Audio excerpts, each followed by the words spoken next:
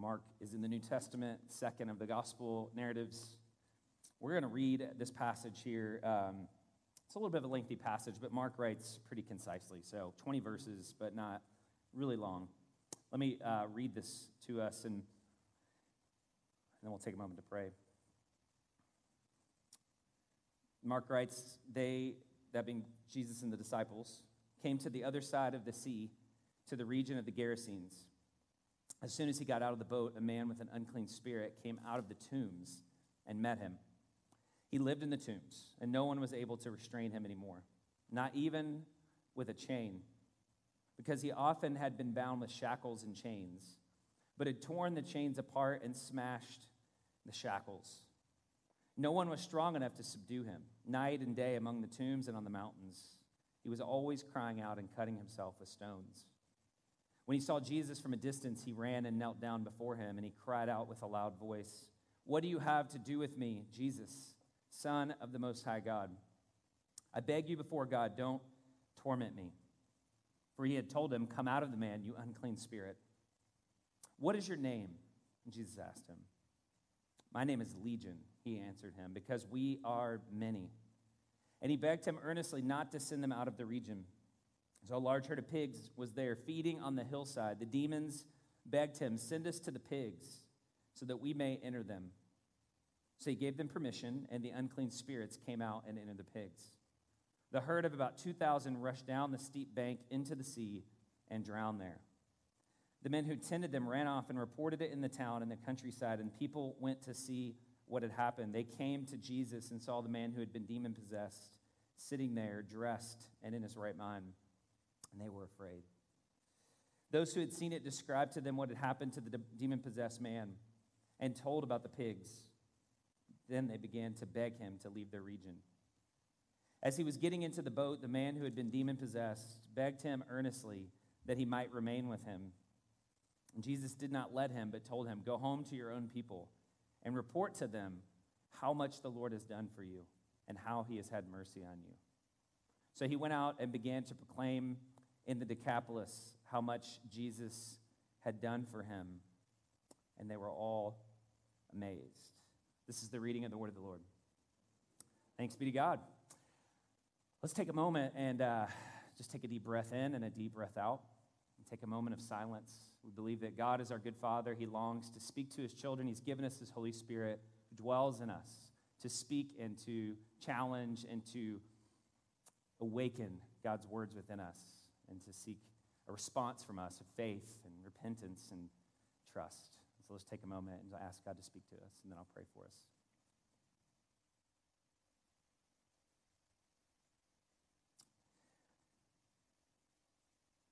Heavenly Father, you present to us in your word a world filled with, supercharged with supernatural beings, both angels and demons, God, our creator God, and created not gods, anti-gods.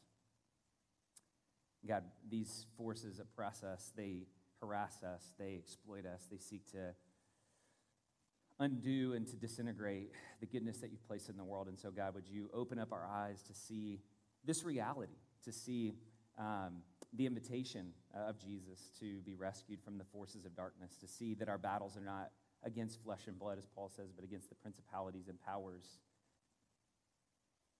that rule over this dark age. And so, God, would you give us in your name the authority and the heart to be about your business of deliverance and the work of discipleship. Teach us now, we pray in Jesus' name. Amen. We're continuing this week 2 of a new series that we started last week called Encountering Jesus. And we're looking at different narrative accounts of people who came into contact with Jesus, had their lives transformed, and became his disciples. And we're asking the question, what does that mean for us today in the world in which we live? Because I said last week, so much of what we are experiencing really in our world, and so much of the brokenness and the sin and the idolatry and the injustice perpetuated in the name of Jesus oftentimes comes because we've experienced a failure of discipleship. And so we read that quote last week, what you present as the gospel is what you're going to present as discipleship. And so we want to make sure we understand what Jesus was about in bringing the good news. And we have this really strange story, a really bizarre story here in Mark chapter 5 about Jesus meeting a man who was oppressed, who was traumatized, the New Testament writers say demonized. And I don't know where you're at with demons. I wish we had time. I want to encourage you actually, because I'm sure you guys all pay attention to every sermon and you've got them all memorized. But if you don't remember and you weren't there during COVID, like April of last year, I actually taught a series. We taught a series on the Holy Spirit. And I did a whole message on deliverance. And we talked about deliverance and the Holy Spirit and how that works in the life of a disciple in very detailed biblical theology, practice. So go back to that on our podcast or on our website. You can go back to that deliverance message, and we'll give you there kind of an origin story of angels and demons and spiritual warfare.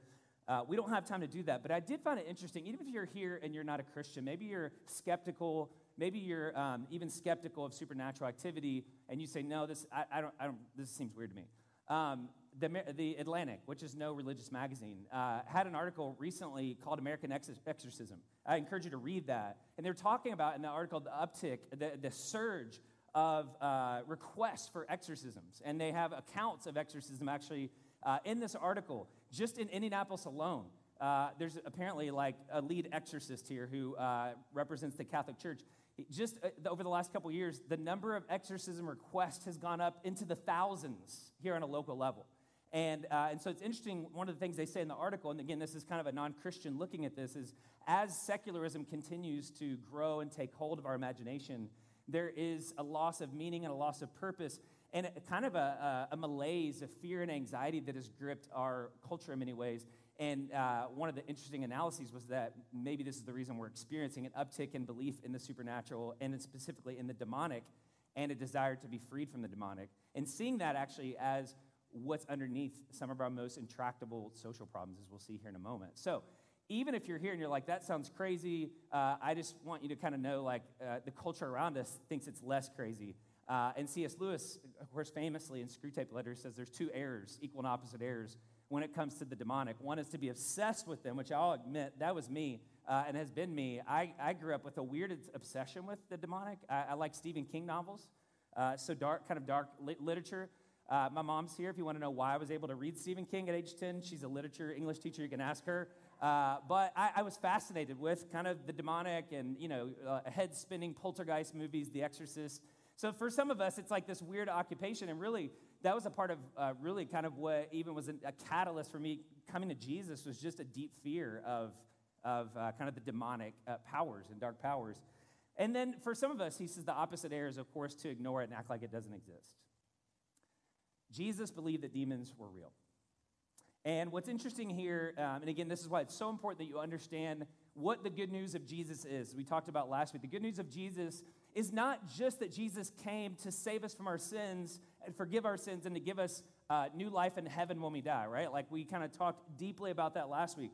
He says when he shows up that he's come to bring the kingdom of God into the world, right? He is the kingdom of God, the reign and the rule of God. He's come to bring into the world. So this is the good news that Jesus preached, that the reign and the rule of God is here in Jesus. And immediately what you see is he begins to call disciples to follow him. And what you see right in chapter 1, right on the heels of what we just talked about last week, this good news that the kingdom of God, the kingdom of light, the kingdom of truth is here. Immediately, there is a counter movement, a counter resistance from the kingdom of darkness. And right in chapter 1 of Mark wants us to see that there is a battle that is being waged in the unseen world that has very tangible effects in our world, but it's mostly hidden, is that Jesus is engaging in a battle between his kingdom of truth and light and justice and the kingdom of darkness, the kingdom of Satan. Read verses 23 through 28 later in chapter 1. The first thing that Jesus encounters is demonic resistance to the kingdom of God coming into the world. And so in chapters 1 through 4 in his ministry in Galilee, Jesus is traveling town to town. And he's doing two things. He's preaching the good news that the kingdom of God is here.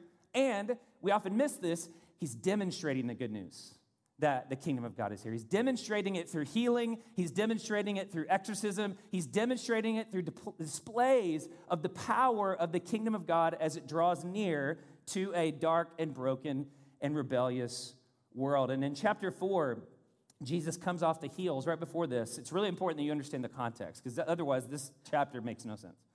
Chapter 4, Jesus and his disciples are exhausted. They've had a busy season of ministry, literally minute after minute, hour after hour, day after day. He is swamped with people who are seeking to be healed from various afflictions, mental illnesses, demonic demonizations, poverty, hunger. All of these people are just crowding Jesus, and he's just emanating this effortless power of the kingdom of God. And so they're tired, as you would be if you were doing that. And so he says, hey, let's jump into a boat and let's go to the other side of the Sea of Galilee. And while Jesus is napping, he's human, he's napping, he's tired, a big, violent storm blows up over the waters. And what's really interesting is there are numerous parallels between the violent storm in chapter 4 that is raging on the open waters of the Sea of Galilee, which, by the way, the Jews were terrified of because they saw it as the abyss and kind of the realm of the chaotic and that which was kind of outside of God's control. While the storms are raging, we see in chapter 5 a violent storm raging inside of a man. And so there's all these parallels of how Jesus' power is going to prevail over chaos and destruction and evil.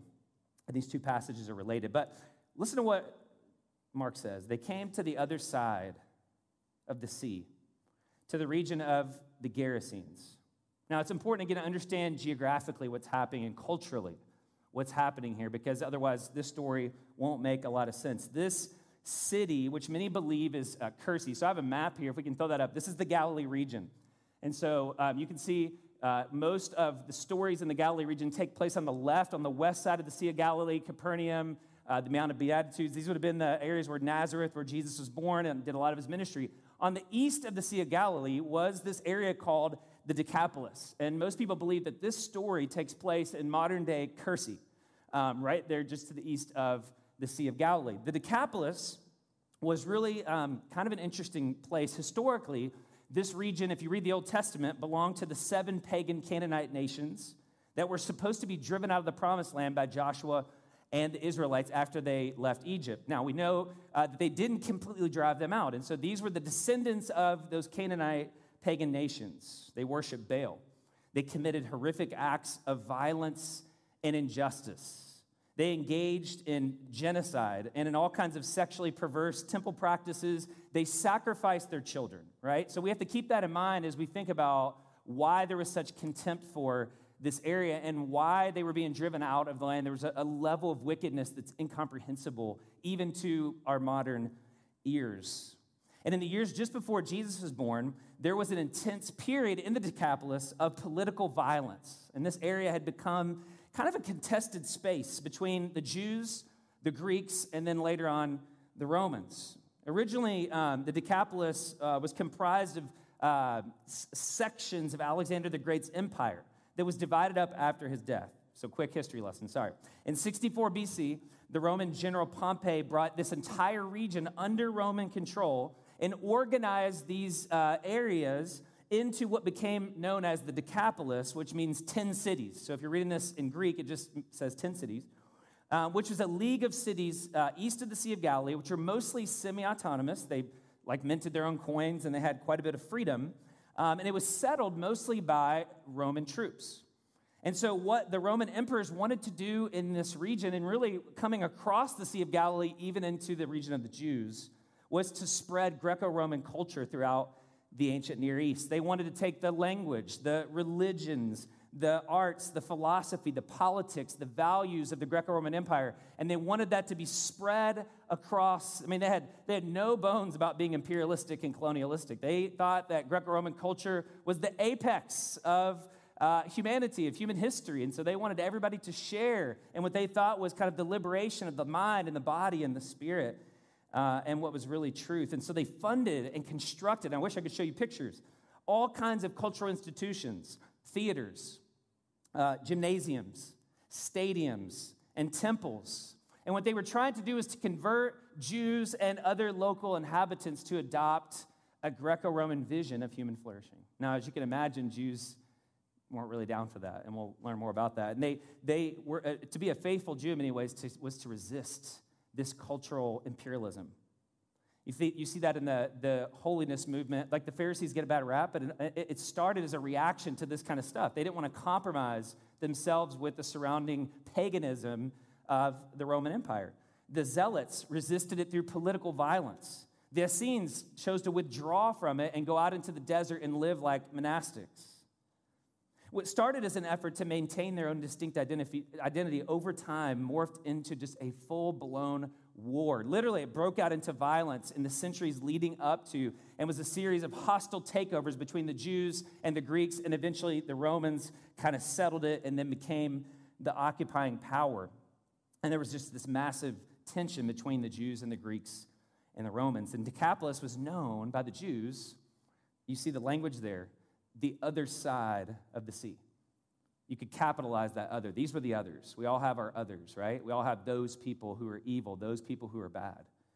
Decapolis was known in Jewish circles as the distant country. Many people actually think in Luke 15, when the prodigal runs away from home, in the story that Jesus tells that he goes to the far country, many people believe it was Decapolis, this region that he actually went to. So everything in this passage, culturally, geographically, spiritually, is intended to tell us that the Jews saw these people and their culture as unclean, as ungodly, as damnable beyond redemption. This is a dark place that good Jews avoid at all costs. Now, what's so Jesus is that he goes right into the heart of darkness. Jesus says, oh, you don't like those people? That's where I'm going, right? And like you can imagine the disciples must have been like, you're going where? Like in our city, we have these areas, right? If you live north of 38th Street, it's like Jesus is going south of 38th Street. He's going down into Mapleton, Fall Creek. He's going down into Martindale, Brightwood. He's going down into the west side. And we have these stigmas. If you live downtown, maybe when I preach downtown at Summit Downtown, they'll say the other side is going north to Broad Ripple, right? So that's kind of how they see us. So it's mutual. Some of you are like, no, it's like south of Greenwood. You're going south to Kentucky? You know, like, well, how dare you? Like, those are the places where Jesus hung out. Those are the places where he brought the good news. And so we see Jesus have this encounter with not only a man, there's actually two encounters happening here. One is the encounter that the disciples are having with Jesus as Jesus encounters this man. The other is the encounter that Jesus is having with this traumatized, oppressed man.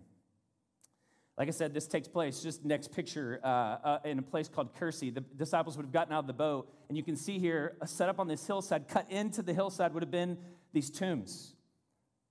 And Mark says, as soon as he got out of the boat, a man with an unclean spirit, which unclean spirit just means evil spirit in the book of Mark, came out of the tombs and met him. He lived in the tombs, and no one was able to restrain him anymore, not even with a chain, because he had often been bound with shackles and chains, but had torn the chains apart and smashed the shackles. No one was strong enough to subdue him. Night and day among the tombs and on the mountains, he was crying out and cutting himself with stones. A man created in the image of God, self-mutilating. You could imagine the Jews kind of going, yep, told you we shouldn't have come across the sea. This is the kind of crazy people that live over here. Now, again, we don't have time to go into the full biblical story of demons. But just in case you're new to this idea, I don't like the translation here. A better translation if you look down in the passage, you'll see demon-possessed mentioned several times. A better translation, I think, is actually demonized. So this man is demonized. A demonization is simply, just think of it like an infestation. Like you live in Broad Ripple, some of you guys have roaches, like you have roach infestations. Think of a house that has been completely eaten from the bottom up. It is just infested with demons and influenced by the accusations, the discouragement, the temptation, the exploitation, the terror. That's what it's like to be infested. You've basically lost control of your physical, mental, spiritual, relational capacities. And I want to make a note here because I know that a lot of us care deeply about mental illness. This is not the same thing as mental illness. But if you go back in chapter 2, when they're bringing people to Jesus, one of the things that Mark is careful to differentiate is those who are coming who are demon-possessed and those who are coming who the literal word is their minds are shot to the moon. They're literally lunatic meant one who is out of their mind. So the Bible is so nuanced in how it presents mental illness, demonization, so they're not the same thing. It doesn't mean they can't interact with one another, but that's not what he's talking about here. He's talking about a man who has been infested with the demonic. He needs to be healed. Now, in the New Testament, there's two causes of demonization. We often think of demonization as the first cause, which is intentional deception, right? Like somebody opens themselves up, they leave a foothold for the enemy. They sin, maybe they're proud or they're given to fear, and they sin somehow, and then the demonic kind of enters in through that foothold. Or sometimes when people sin against you, you can be demonized when somebody sins against you, experience trauma, and the evil one can use your vulnerabilities. The evil one is a master at weaponizing your vulnerabilities, psychologically, spiritually, emotionally, and he will enter into that space and terrorize you.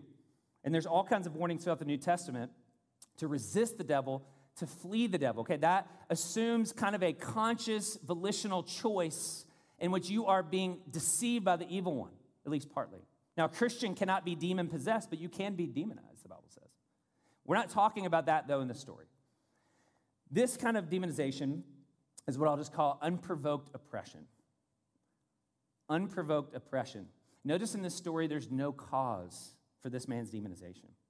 There's no foothold. There's no mention of sin. Did you know that in the Bible, even children, like young children, get demonized?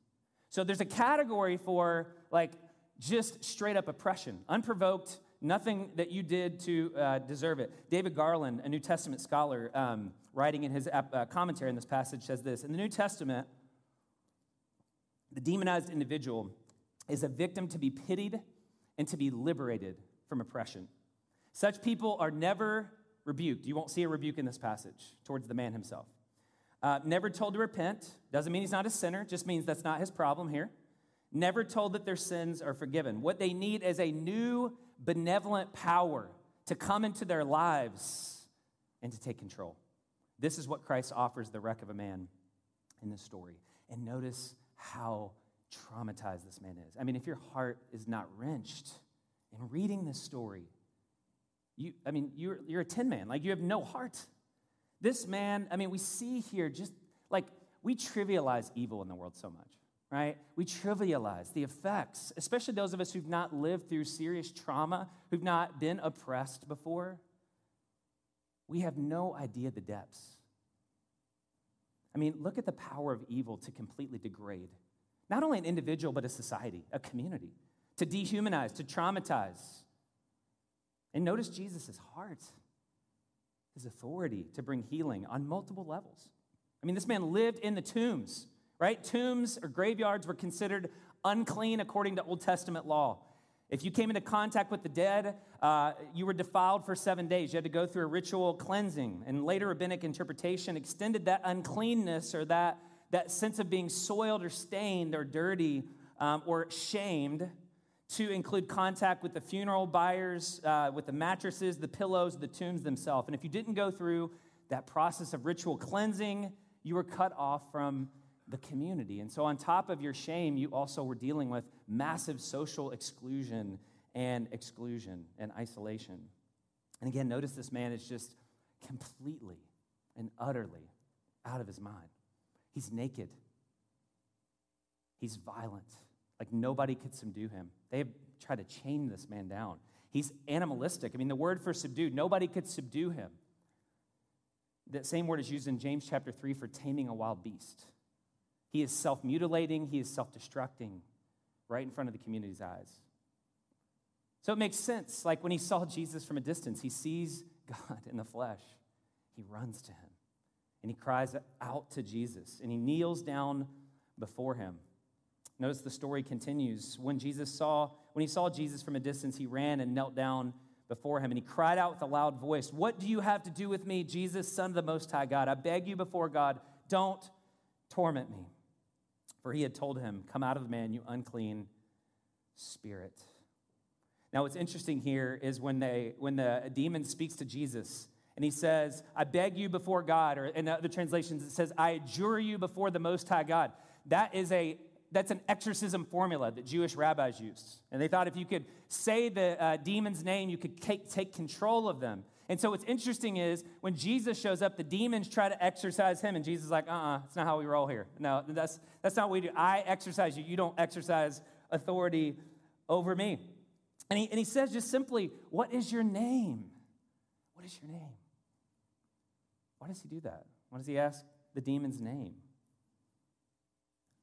One of the things that I learned when I lived in South Florida, before I lived here, Latino culture is different than what I grew up with, at least in Kentucky.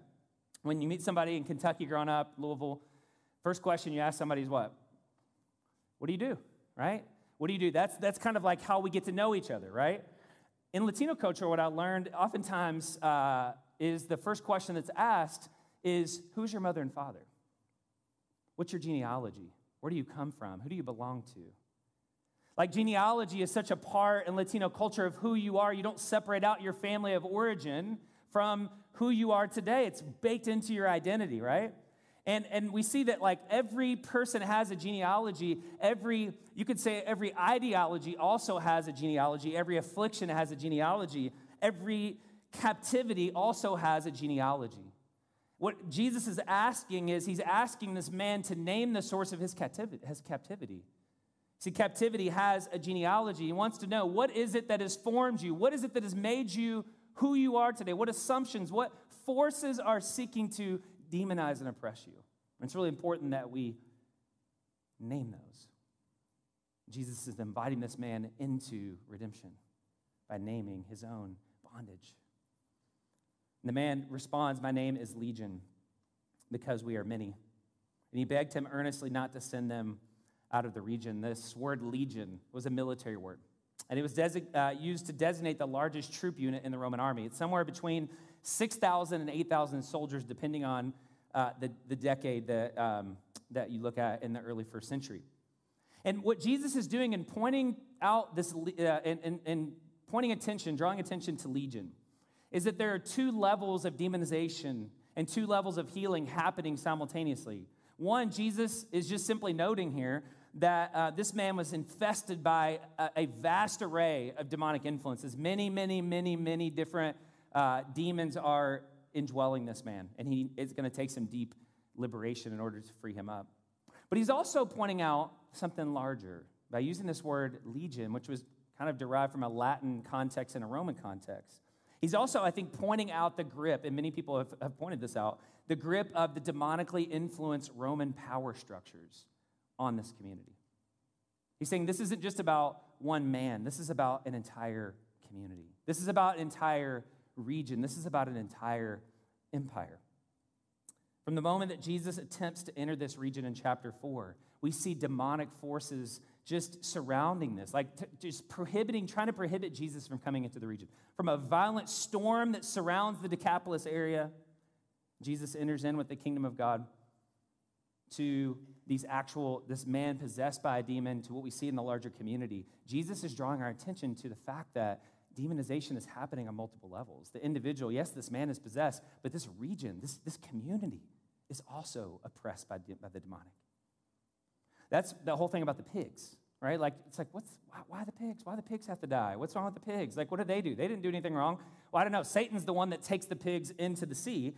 Jesus doesn't command them into the sea, but here's what we need to know about pigs. Pigs were considered unclean in the Old Testament law. And raising pigs, actually, pig farming was considered an unclean occupation. It's very likely that these pigs were being raised, and sold to the markets in Decapolis for use in pagan temple worship. But that's not the biggest issue. One of the interesting things about the pig in Roman kind of mythology and symbolism in the military was that the 10th Legion, which was dispatched from the larger Roman military forces to keep the peace in this area and patrol this region. Did you know what the emblem is for the 10th Legion? Look at this next picture here. A wild pig. The wild pig was kind of the emblem of Legion 10 that oversaw this region. Pigs, in the Jewish mind, were 100% symbols of Roman oppression. They were symbols of paganism and persecution. See, if you know the story of this region that I began to tell a little bit earlier, there was a war fought called the Maccabean Revolt, just a generation before Jesus was born. If you were Jewish or you know somebody who's Jewish and they celebrate Hanukkah, Hanukkah, the Festival of the Lights, actually is a celebration of the liberation of the Jewish people during this time. And in this Maccabean Revolt, one of Alexander the Great's generals compels a Jewish priest to go into the Holy of Holies and sacrifice a pig on the altar as an act of blasphemy. The Jews get ticked, and Judas Maccabeus, for whom the revolt was named, his father, who was kind of a rural Jewish priest, goes in, kills this priest, and completely sanitizes and sanctifies the temple. So what Jesus is pointing to here, he's dialing into this reality that to the Jews, the Romans were like unclean pigs. Pigs were a symbol of their oppression. And Jesus comes in and he heals a man. And he says, I'm not going to come in with the sword. I'm not going to call down fire. I've come to bring healing. We see the demonization of the community also in the way they treated this man, the way they responded when Jesus healed him. I mean, notice later on in the passage, when Jesus heals the man, they get afraid and they beg Jesus to leave, right? Like those pigs are worth a lot of money. We see that oftentimes when Jesus comes to liberate, it upsets the status quo, right? And those who have something to lose all of a sudden get angry. Pigs are worth a lot of money, and what Jesus is saying is that human life is worth more than your economic security. David Garland says it like this again: these details do not simply add color to the narrative, but indicate that this incident also has to do with Jesus' encounter with the community. It is a community that beats, chains, and dehumanizes other human beings. It only knows how to use force, how to crack down on madmen, how to protect its property. But this community fears someone like Jesus who wields a different kind of power. It expresses total indifference to the restoration of a human being to wholeness, particularly if they deem the cost too high. It prefers pigs to the healing of individual demoniacs. What Jesus is doing in healing this man, yes, is setting him free. But don't miss this. And he's showing them his heart to bring about deliverance for a man from the demonic powers of evil. But don't miss this. This man is a paradigm. He is a symbol for what Jesus wants to do in the entire region. He is a paradigm for what Jesus wants to do in this entire community. Deliver them from the grip of demonically influenced violence and injustice and idolatry. And that's exactly what we see Jesus do here in this passage. He delivers. Jesus heals and he restores to wholeness. This is one of 20 accounts in the Gospels alone of deliverance where Jesus comes in, kingdom of God is here, and he dispels the kingdom of darkness, and he rescues and he redeems from the powers of the evil one. And notice what Jesus brings and how he heals. It's so simple and so profound, and yet it was utterly amazing because they had never experienced anything like this. Really simply, here's how Jesus heals. He brings truth, right? They know who he is. He's the Son of God. He is God himself in the flesh. Truth is Jesus. Jesus says, I am the way, I am the truth, I am the life. No one comes to the Father except through me. So he is not only teaching, he's embodying the very presence of God. And that's why Paul says the kingdom of God is not talk, it's power. And Jesus embodies that power in his person. And he speaks a word. And notice the authority, the second thing we see, the authority that he brings. He just says, get out, be gone.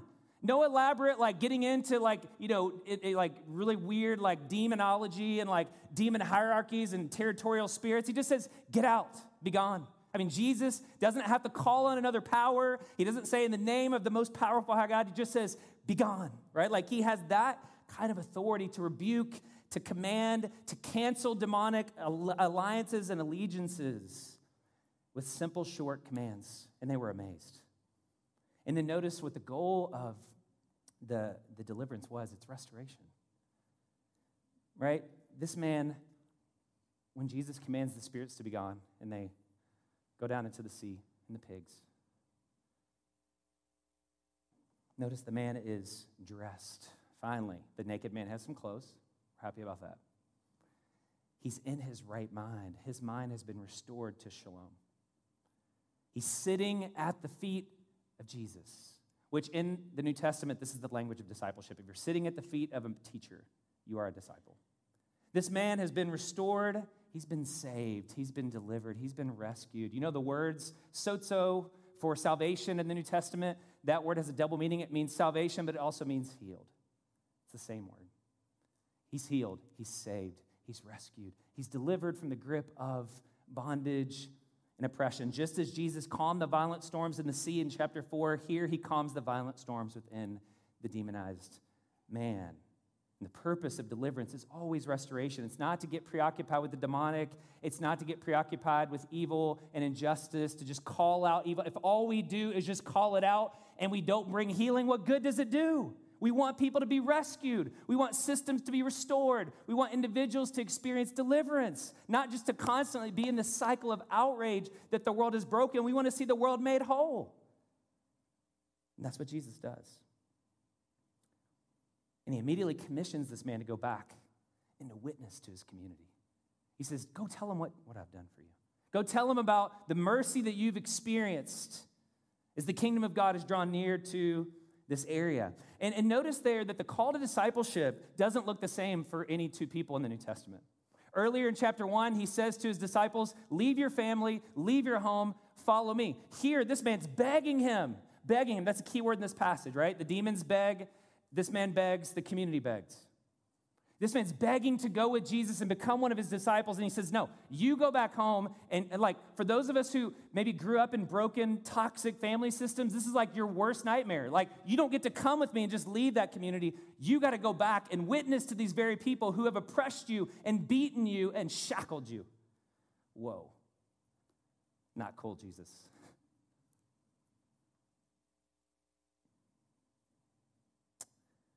And notice just the renewal that breaks out in this region. This man's breakthrough leads to a breakthrough in the region. If you go on to chapter 6, this man goes back and Jesus leaves and he comes back later into the Decapolis, one of several trips that Jesus made back into this region. And notice what happens. This time they're begging him to leave because he's upsetting the status quo. He's affecting the economy. They're like, Jesus, you got to go. This isn't good for business. But when they come back, just one chapter later, Mark says, when they crossed over to the other side, they came back into this land, verse 53. They beached the boat. As they got out, people immediately recognized Jesus. They hurried throughout that vicinity. They began to carry the sick on mats to wherever they heard he was. Wherever he went into villages, homes, towns, the country, they laid the sick in the marketplaces and begged him. Now they're begging him for healing. They're begging that he might just touch the tassel of Jesus' robe, and everyone who touched it was made well. That's the kind of deliverance that Jesus wants to bring not only into our individual lives, but into our communities, into our culture, into our society. Just 2 quick applications. We're out of time. 1, what we present as the gospel is what we present as discipleship. The good news of Jesus is that the kingdom of God is stronger than the kingdom of darkness. Jesus, the strongest man, came to bind what was viewed then as the strong man. So what that means for us then in terms of our discipleship, apprenticing ourselves to Jesus, is that discipleship is a ministry of deliverance. Do you know that people in our city need to be delivered from the powers of evil? Have we forgotten that, right? Like, we must take the reality of demonic and evil seriously if we're going to see holistic healing of individuals and communities and institutions and cultures. Our society reduces evil down, right? We say it's merely psychological, right? So what we need is therapy. It's merely physiological, so what we need is medicine. And again, I'm for medicine and I'm for lots of therapy, right? I've done both, right? But we reduce it down to just the material, right? We see our problems as merely horizontal, human, sociological, and we miss the deeper dimensions of evil in the world. There are some things that cannot be explained by mere physiology, by mere psychology, by just morality that sees the world in terms of sin and moral guilt, right? Those are all valid categories, and we need to see all of those as interlocking and interdependent. But we must not forget about the demonic. We must not forget about supernatural beings who are intent on harassing and exploiting and oppressing. And again, even if you're here and you're not a disciple of Jesus, you think this is crazy. Like, how else do you explain racism? Like, really? Like, how else do you explain racism in one of the most affluent, liberated, post-Enlightenment, technologically advanced societies in the world, in world history? How do you explain sexism? How do you explain classism? How do you explain abortion? How do you explain all of the things that we experience, all the brokenness? How do you explain abuse on a crazy level, even in the church? How do you explain the drug epidemic that is ravaging our city? How do you explain the violence that is literally out of control? It is burning in our city this very week. How do you explain these things apart from supernatural demonic influence? We need to take this seriously. And Jesus wants us as his disciples to enter into this ministry of deliverance. And that's why after he did this, he sent his disciples out, the 72, 2 by 2, to go into the cities. And he says, I give you my authority to cast out demons. I give you my authority to deal with scorpions and serpents, which would have been his language for the demonic, to bring the healing of Jesus to those who are oppressed. You read Matthew 28, you have all authority. You have been given authority over the demonic. It is part of your discipleship. We see demonic deliverances throughout the book of Acts and the early Christians. If you read the stories from the earliest Christians, like one of the last things you would do if you became a Christian, before you were allowed to be baptized, they would exorcise demons out of you. They had demon exorcism services that were normal in the early church up until the time of Constantine.